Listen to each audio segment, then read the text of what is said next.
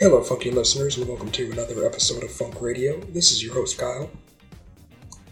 And this is your host, Peter, and you are the listeners. Yes. Zoom out really quick, zoom down. Do you think anyone starts listening to this podcast and they're like, who am I? I don't even know who I am. And then we tell them they're the listeners, and that helps them. Yeah, everyone starts off listening to Funk Radio, not having, sentience. And then we imbue them with sentience through our voices. And they become creatures with souls. I like that. It's been a little bit, but we're back. Happy post-Thanksgiving, if you're listening to this, God knows when. I mean, technically, any time you listen to this is after a Thanksgiving. Touche.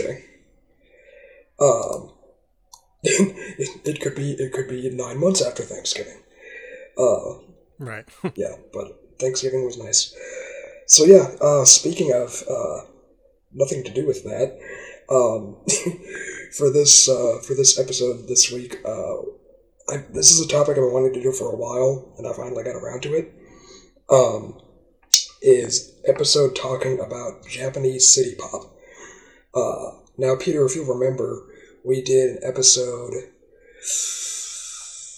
a couple of years ago on like vaporwave music, and I think we touched on vaporwave and future funk, and we kind of touched on city pop in that because it's often sampled a lot in those new sort of electronic genres.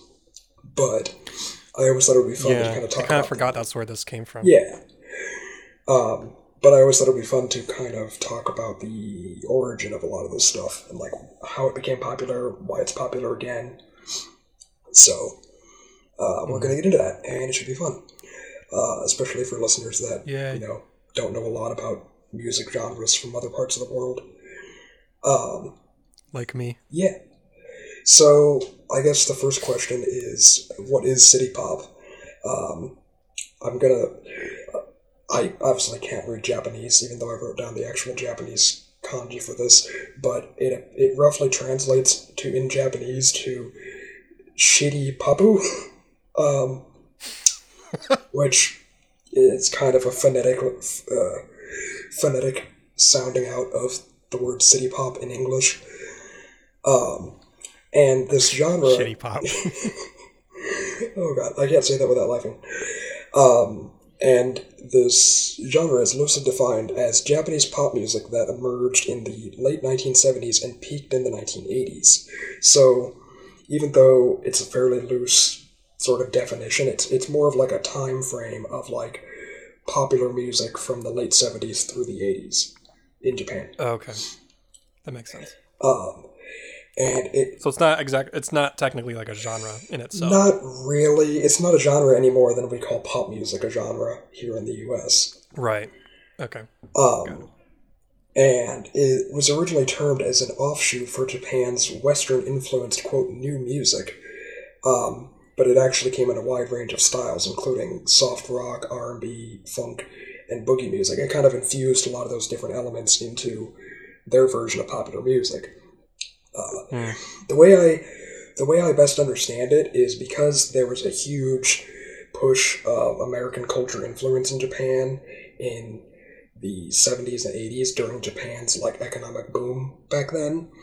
It's almost like they got disco like a decade after we did and kind of infused disco with the softer sort of 80s pop sound that we had. So it's almost like they took the 70s and 80s of the U.S. and just smushed it together. That's pretty interesting. Mm-hmm. So yeah, as I said, the country of Japan was going through a massive economic boom in the 80s. It caused an explosion in their middle class. People had a lot more spending income. So popular music exploded because people, could spend money on vinyl and 8-tracks or whatever. And it also coincided with the explosion of new music technology, which I know we also talked about, such as the Sony Walkman, cars with built-in cassette players and radios, and various different new electronic musical instruments like synthesizers, keyboards and stuff like that. The good days. Yeah. So, although there's no real unified consensus among music scholars regarding what the definition of city pop is, like I said, it's music that kind of has more of an urban feel in Japan, and its target demographic were new urbanites. Basically, because of the economic explosion of Japan, cities like Tokyo and Kyoto just exploded in size. A lot of Japanese moved from the countryside into the cities and adopted this new sort of high-spending, sort of urbanite style. And along with that came, new music. Music that kind of talked about, love and leisure and all that stuff. So spending money. Pretty much. So yeah. So that's essentially the definition of city pop. Like I said, it doesn't have a strong, hard definition. It's infused with so many different genres, from funk to jazz fusion, Latin and Caribbean music. And one of the biggest city pop artists at the time, I'm going to butcher all these names, by the way, the singer-songwriter Tatsuro Yamashita was actually among the genre's pioneers and one of their most successful artists, sometimes being called the king of city pop. So, yeah, I have a clip here of... The Shitty King. The Shitty King. I have a clip here of, one of his most famous singles called Magic Ways. This is a song... A lot of the songs that I've picked are, but this is a song that's heavily sampled in a lot of future funk songs nowadays. But let's play a little clip of Tatsuro Yamashita's Magic Ways.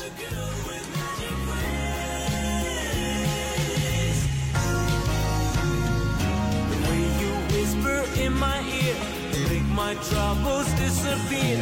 It's magic. The way your little fingertips make my heart do double flips. It's magic. That was really nice. Gosh, that sounds a lot like an Al Jarreau song or something from that same era. Yeah, I was going to mention, especially with Tatsuro Yamashita, but another big influence weirdly enough, for a lot of Japanese city pop is U.S. sort of California surf culture. No idea. I think a lot of that probably came from Hawaii, though, too, because Hawaii had a big influence, especially in southern Japan, on their culture. But yeah, surf culture is a big thing. Surfing, surfboards. It's a weird fusion of a whole bunch of different American cultures stuff just mixed together in a big pot. But yeah, that was Magic Ways. Probably one of the most famous city pop songs I could think of. So we talked about what city pop is. And I guess the next question is, why the hell is it popular? Why was it so popular in Japan? And I kind of touched on this a little bit, but the genre became closely tied to the tech boom in Japan in the 70s and 80s, where emerging Japanese technologies from makers like JVC and Sony influenced city pop with their sort of new inventions like the Walkman, the home video recorder. Cars in Japan were coming out, both in Japan and being sold in the U.S., that had built-in cassette decks, built-in 8-track players, FM radios, and various new sort of electronic-based musical instruments, like electronic keyboards like the Casio CZ1 and the Yamaha synthesizers, became more widely used both in American and Japanese music. So it kind of influenced the range, I guess, of American influence on Japanese music, because it was basically Americans using Japanese technology in their music, and then the stuff Americans did with that coming back to Japan and then being influenced by it. Yeah, and on the note of things like the Walkman or cassette decks and cars and all that, it's just giving people more ways to listen to music. So anything that would have been Exactly. popular So- anyway, suddenly people have more ways to Exactly. listen to it. Exactly. So because, yeah, you're right, because so many people had new ways to listen to music as a form of culture became a much bigger deal in Japan, and you almost had this birth of the idea of popular music because it's like now everyone has a way to listen to it. Rather than just, it's played on the radio or whatever. So, yeah, that's a really good point.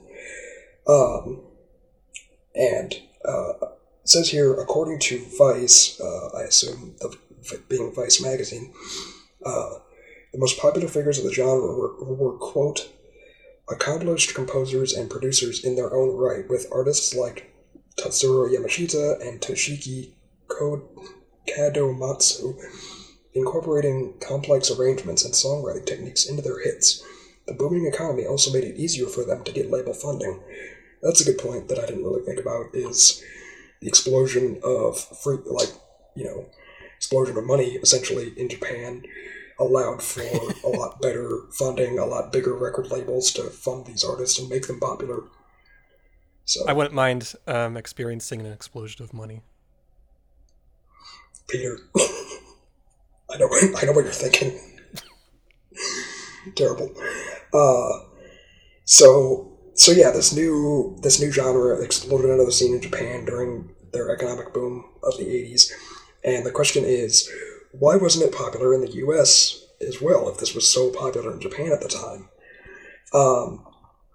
And there's some reasons for that that kind of go back to the sort of in the 70s, especially in the 80s, because Japan was having an economic explosion.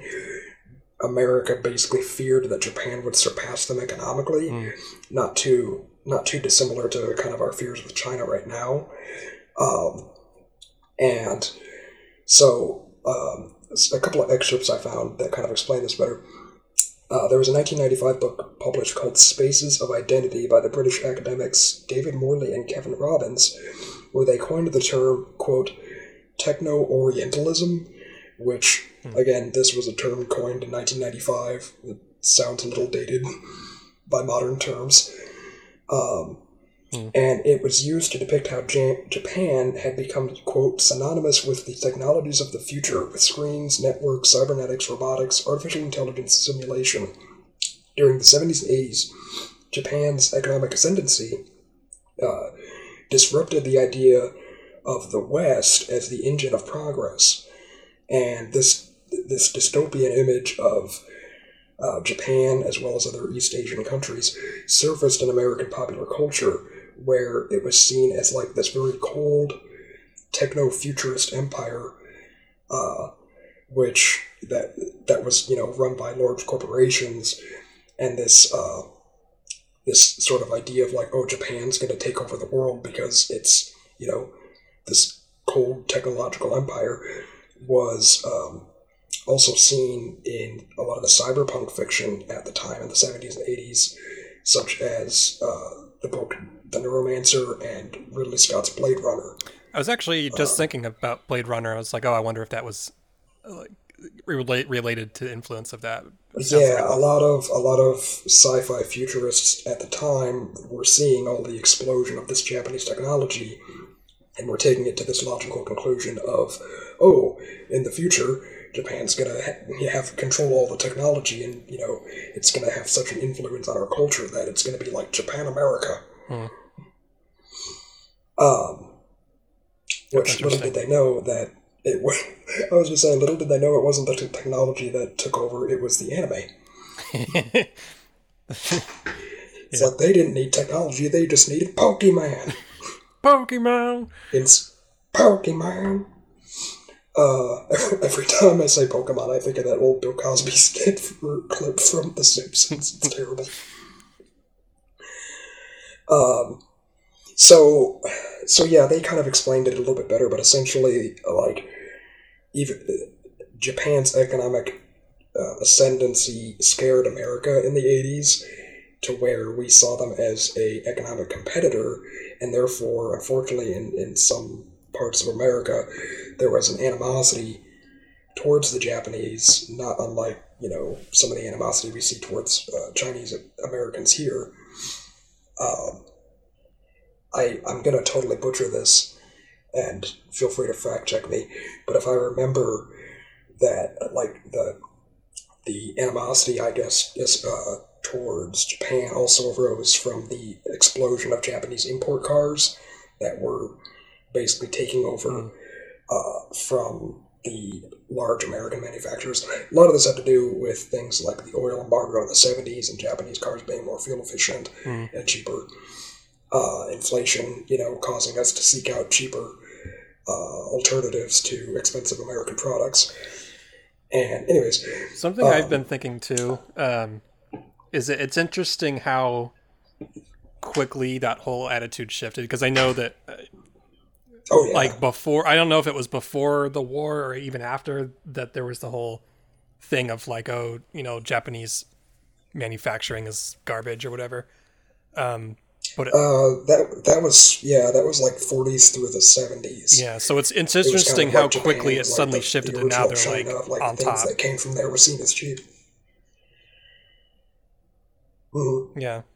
Yeah, it is fairly interesting. I think part of it is because of Japan's technological boom, where they were starting to make, computer chips and technologies basically better than America was at the time. They were, and so it went from like, furniture from Japan is cheap because it's all made, traditionally, to, look at this new, home video recorder that I can use, and I don't know, stuff like that. Well, one thing they it didn't have, Kyle, was freedom. Touche. But it is interesting, kind of going off what you said, how quickly it flipped from, in the 80s, we were scared of Japan, to, by the 90s, we had already kind of just accepted it. And things like, Nintendo and Pokemon and anime and all that stuff started flooding into the US in the 90s, and like a whole new generation, our generation of children kind of just lapped all of that up, and no one really thought much of it. Mm-hmm. Part of it is, I think, if I remember correctly, the economic boom of the 80s led to a extreme economic crash and downturn in the 90s, because it kind of was, it was kind of overinflated, kind of almost like, the dot-com boom was for the US. It was like they had that, but in the 80s. Oh, I see. So in Japan, that was earlier. Yeah. Okay. Oh, because they were like so they had a lot more advanced or whatever. So they were like in the future. So they had a big crash in the late 80s and 90s that kind of economically harmed them. So I think by the 90s we didn't see them as much as much of an economic threat, because a lot of that stuff was becoming ubiquitous, and at the same time, like, we were producing our own versions of those things. But where was I going with this? I don't know. But yeah, essentially, a long story short, City Pop wasn't popular in the U.S. because during the 80s we kind of saw Japan as an economic adversary, so a lot of the stuff from their culture wasn't widely accepted here yet. But yeah, so I know we talked about the artist Tatsuro Yamashita. I wanted to talk about a couple other sort of big artists in the genres that I wanted to feature. Another artist that I know we talked about previously, I don't remember if it was in the Future Funk episode or if we did like a separate thing on her, but the artist Maria Takuchi. We talked about that single of hers, Plastic Love. Yeah, I know we talked about her in the Vaporwave one. I'm trying to remember if she came up again. I don't remember. Maybe not. Maybe not. I do remember talking about, like, her song was kind of popular in the 80s, but then I had a resurgence again recently, and she kind of got newfound fame from it. Yeah. So we don't have to play Plastic Love again or anything, because I know we talked about that in a previous episode, but I just wanted to highlight her because that song essentially was probably one of the biggest sort of resurgence of city pop hits.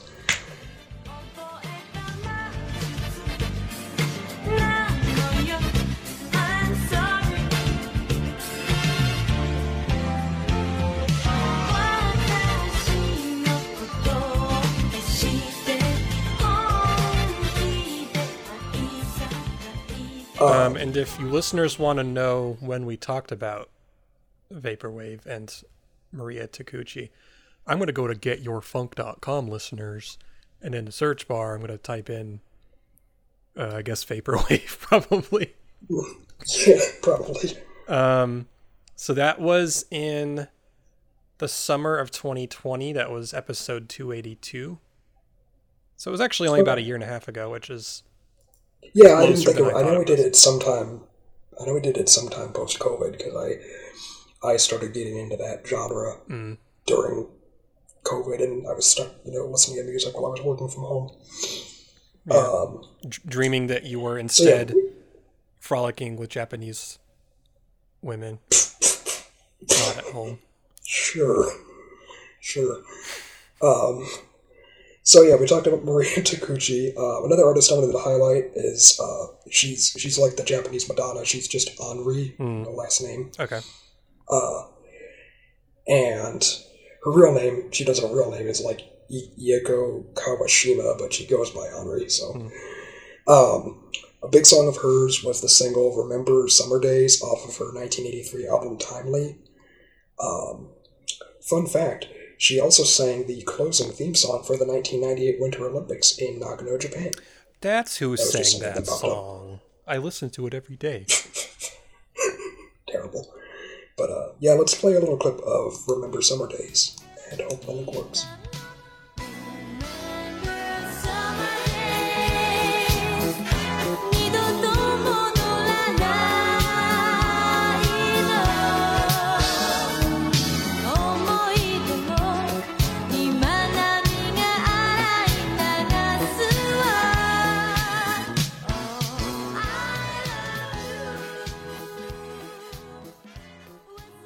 This is delightful. This reminds me of the Maria Takeuchi stuff as well. Yeah, sounds pretty similar. A little bit. But yeah, a lot of city pop music is like that. It's really funky bass lines mixed with like really light sort of guitar and piano. It's almost like funk meets yacht rock, if that makes any sense. I can dig it. Can you dig it? So yeah, that was Remember Summer Days by Henri. Another one I wanted to feature is another artist. I'm going to butcher this too. Kaoru Akimoto. And her song Dress Down off her 1986 album Cologne. Let's take a listen. Let's play a clip of that.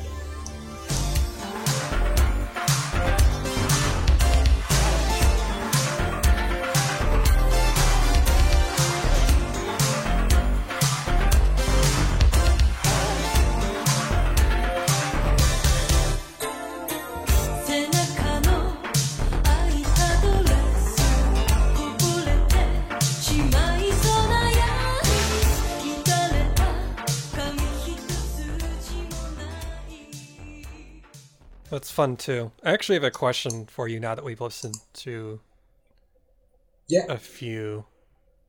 Would you say that a lot of the city pop artists were women, or do you feel like it was a pretty even mix? No, most were women. There was a handful of guys like Tetsuro Yamashita. Yeah. One other that I can't remember his name right now. So yeah, there was a couple guys, but a large majority of the ones that I assume were popular back then were women singers. I don't know if it's just because, female singers were more popular in Japan because of the whole sex appeal. But they do have that. Yeah, I've noticed. I've noticed when I was researching this, there was a lot more female artists, so it's probably partially why. But yeah, no, I like to highlight this song because even though it was only 3 years after Remember Summer Days, you can see a lot more sort of, what's the term, like electronic influence in like synthesizers and stuff in the music. Yeah. So yeah, they were doing a lot of experimenting, but it's interesting how the genre kind of melded and evolved from like disco into like the 80s sort of synthwave sound. So yeah, those were a handful of big artists.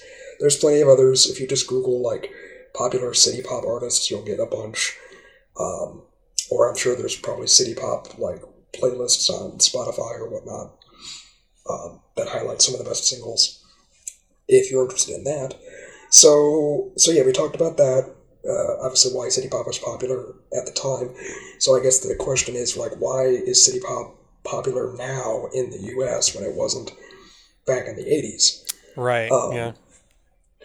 And I know we kind of talked about this a little bit when we talked about Vaporwave, but apparently a lot of this started with YouTube. And for whatever reason, YouTube recommendations in, like, the late 2010s, like 2017, 18, 19, started heavily pushing songs like Plastic Love, which allowed it to reach a wider worldwide audience, as opposed to just being kind of siloed inside Japan. And so that's how a lot of people kind of fell into this, was, for whatever reason, YouTube was heavily recommending Plastic Love to people randomly. They listened to it, said, hey, this is good. And it kind of got them exposed to that style of music. People started looking up other artists, and then that genre randomly became popular because of the internet. Well, and it makes me kind of weird. Wonder too, like, I don't know if we could necessarily make a whole discussion on this in itself, but I find it interesting, the idea of the YouTube algorithm potentially having influence over what music becomes popular or what people get exposed to. I mean, to a certain extent, that's just true for anyone who uses the platform, but like on a broader sense, can it create influences like that? Oh, I'm sure it does in general. It's just weird, and I never got like a good hard answer as to why. It's just weird how it like latched onto this particular video upload, and started pushing it out to people. Like, I know it has a bit of a snowball effect with the algorithm, where as more people engage with it, it's almost like a tag thing where it's like, oh, you listen to this, we're going to recommend this to your friend because you listened to it. And it creates a snowball effect that way, but it's just weird how it just exploded onto the scene, kind of seemingly out of nowhere. Lit the fire of the whole genre coming back. Yeah, exactly. So yeah, basically, city pop exploded because of YouTube. A quote I found from the music site Pitchfork kind of explains it well. They said, quote, essentially, city pop is Western music that's been adapted by the Japanese, now coming back to us as a retrospective source of fascination. The head of the internet music label Business Casual once said that listening to city pop was like seeing old commercials from another world, selling the same brands and consumer products, but in a different way than I remember. So, because it's like the Japanese interpretation of like the 70s and 80s, us experiencing it now, it's like seeing like the 80s of like an alternate universe, if that makes any sense. Yeah, that's pretty interesting.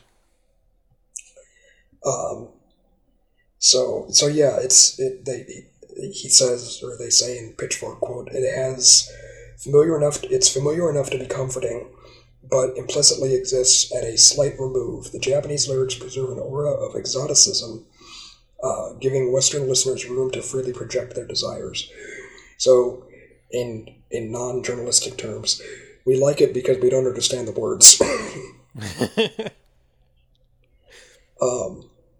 So yeah, no, I thought that was interesting that like it's almost like city pop is like regurgitated American culture passed through like a Japanese filter that we're re-experiencing now, 40 years later, and so it gives us a sense of nostalgia, but it's different enough that it's not like just listening to Madonna and Cyndi Lauper or anything.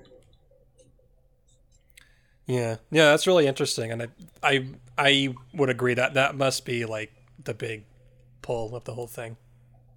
That's cool. So yeah, that's essentially how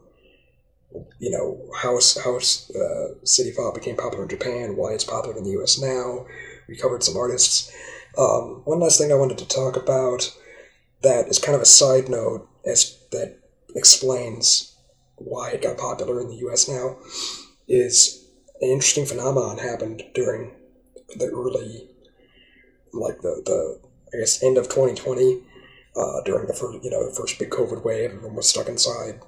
TikTok had exploded onto the scene as a form of social media. Mm-hmm. And I guess in the late weeks of 2020, this one Japanese city pop song from 1979 went to number 1 on Spotify's, quote, viral charts, which I guess is a way that Spotify uses to kind of tabulate, songs that a lot of people are listening to that aren't necessarily, pop songs or whatever. Mm-hmm. And the song was called Stay With Me, or in Japanese, Mayonaka no Door. And the song is performed by 19-year-old Miki Matsubara. For whatever reason, this song exploded in the U.S. lexicon late 2020. And the reason it did is because, I guess, with the explosion of TikTok, there was like a obviously everyone, when TikTok exploded, everyone in the world was using TikTok, not just, Americans. But I guess there was a trend on TikTok where Japanese American kids were playing this song for their Japanese immigrant parents and seeing their reactions. And because I guess the song was like crazy popular in Japan in the 80s, like all of their parents like instantly knew the song. So it was kind of cute seeing these, American-born Japanese kids sort of bring their parents back, a taste of, life in Japan in the 80s for them, I guess. So yeah, a bunch of these kids were like surprise playing the song for the parents, and in almost every video on TikTok, the parents were like instantly singing along to it. It's really cute. Well, it's funny because in a way, city pop is not only nostalgic for people who never heard of it, but even those who did. Yeah, it's weird. It's like nostalgic in two different ways. Like it's nostalgic for Americans because of the general feel of 80s music, and it's nostalgic for Japanese because it highlights a time of great prosperity, in Japan in the 80s. That's pretty cool. So yeah, I guess there was this big trend in around December of 2020 of kids doing this, and obviously, this got virally shared on TikTok and it blew the song up, so people were listening to it on Spotify, thus shooting it up the listening charts, which I thought was kind of interesting. So I guess with that, let's play a little clip of the song Stay With Me by Miki Matsubara.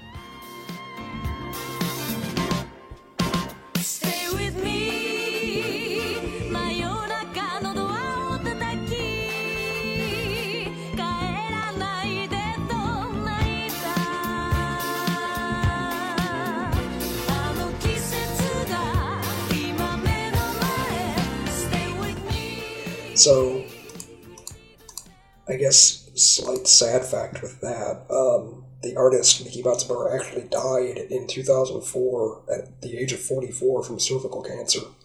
So that's a little sad.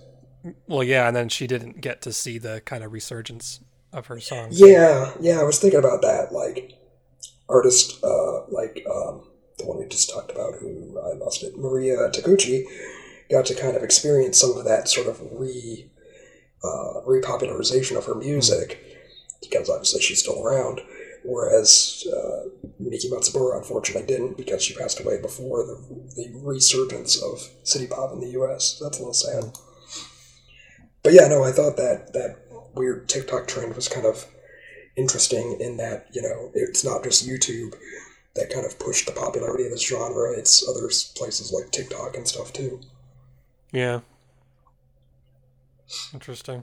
So yeah, that's about all I got on city pop. I don't know if you had any other questions, Peter. I don't think so.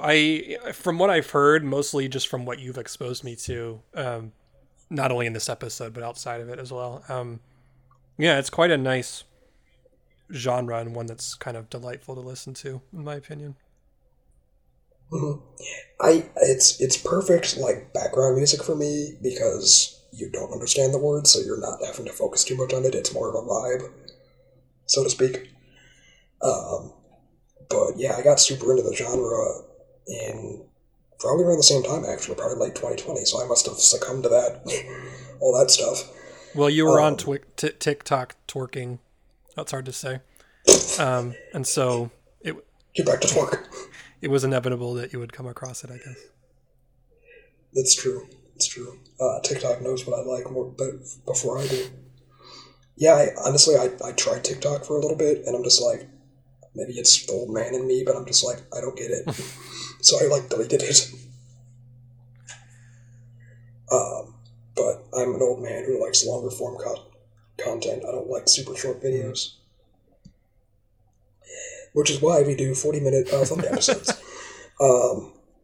So I guess, yeah, listeners, if you are into city pop or know of any city pop artists that we should check out that we didn't mention in this episode, you can reach out to us on Facebook at facebook.com/getyourfunk for the 5 people that still use Facebook.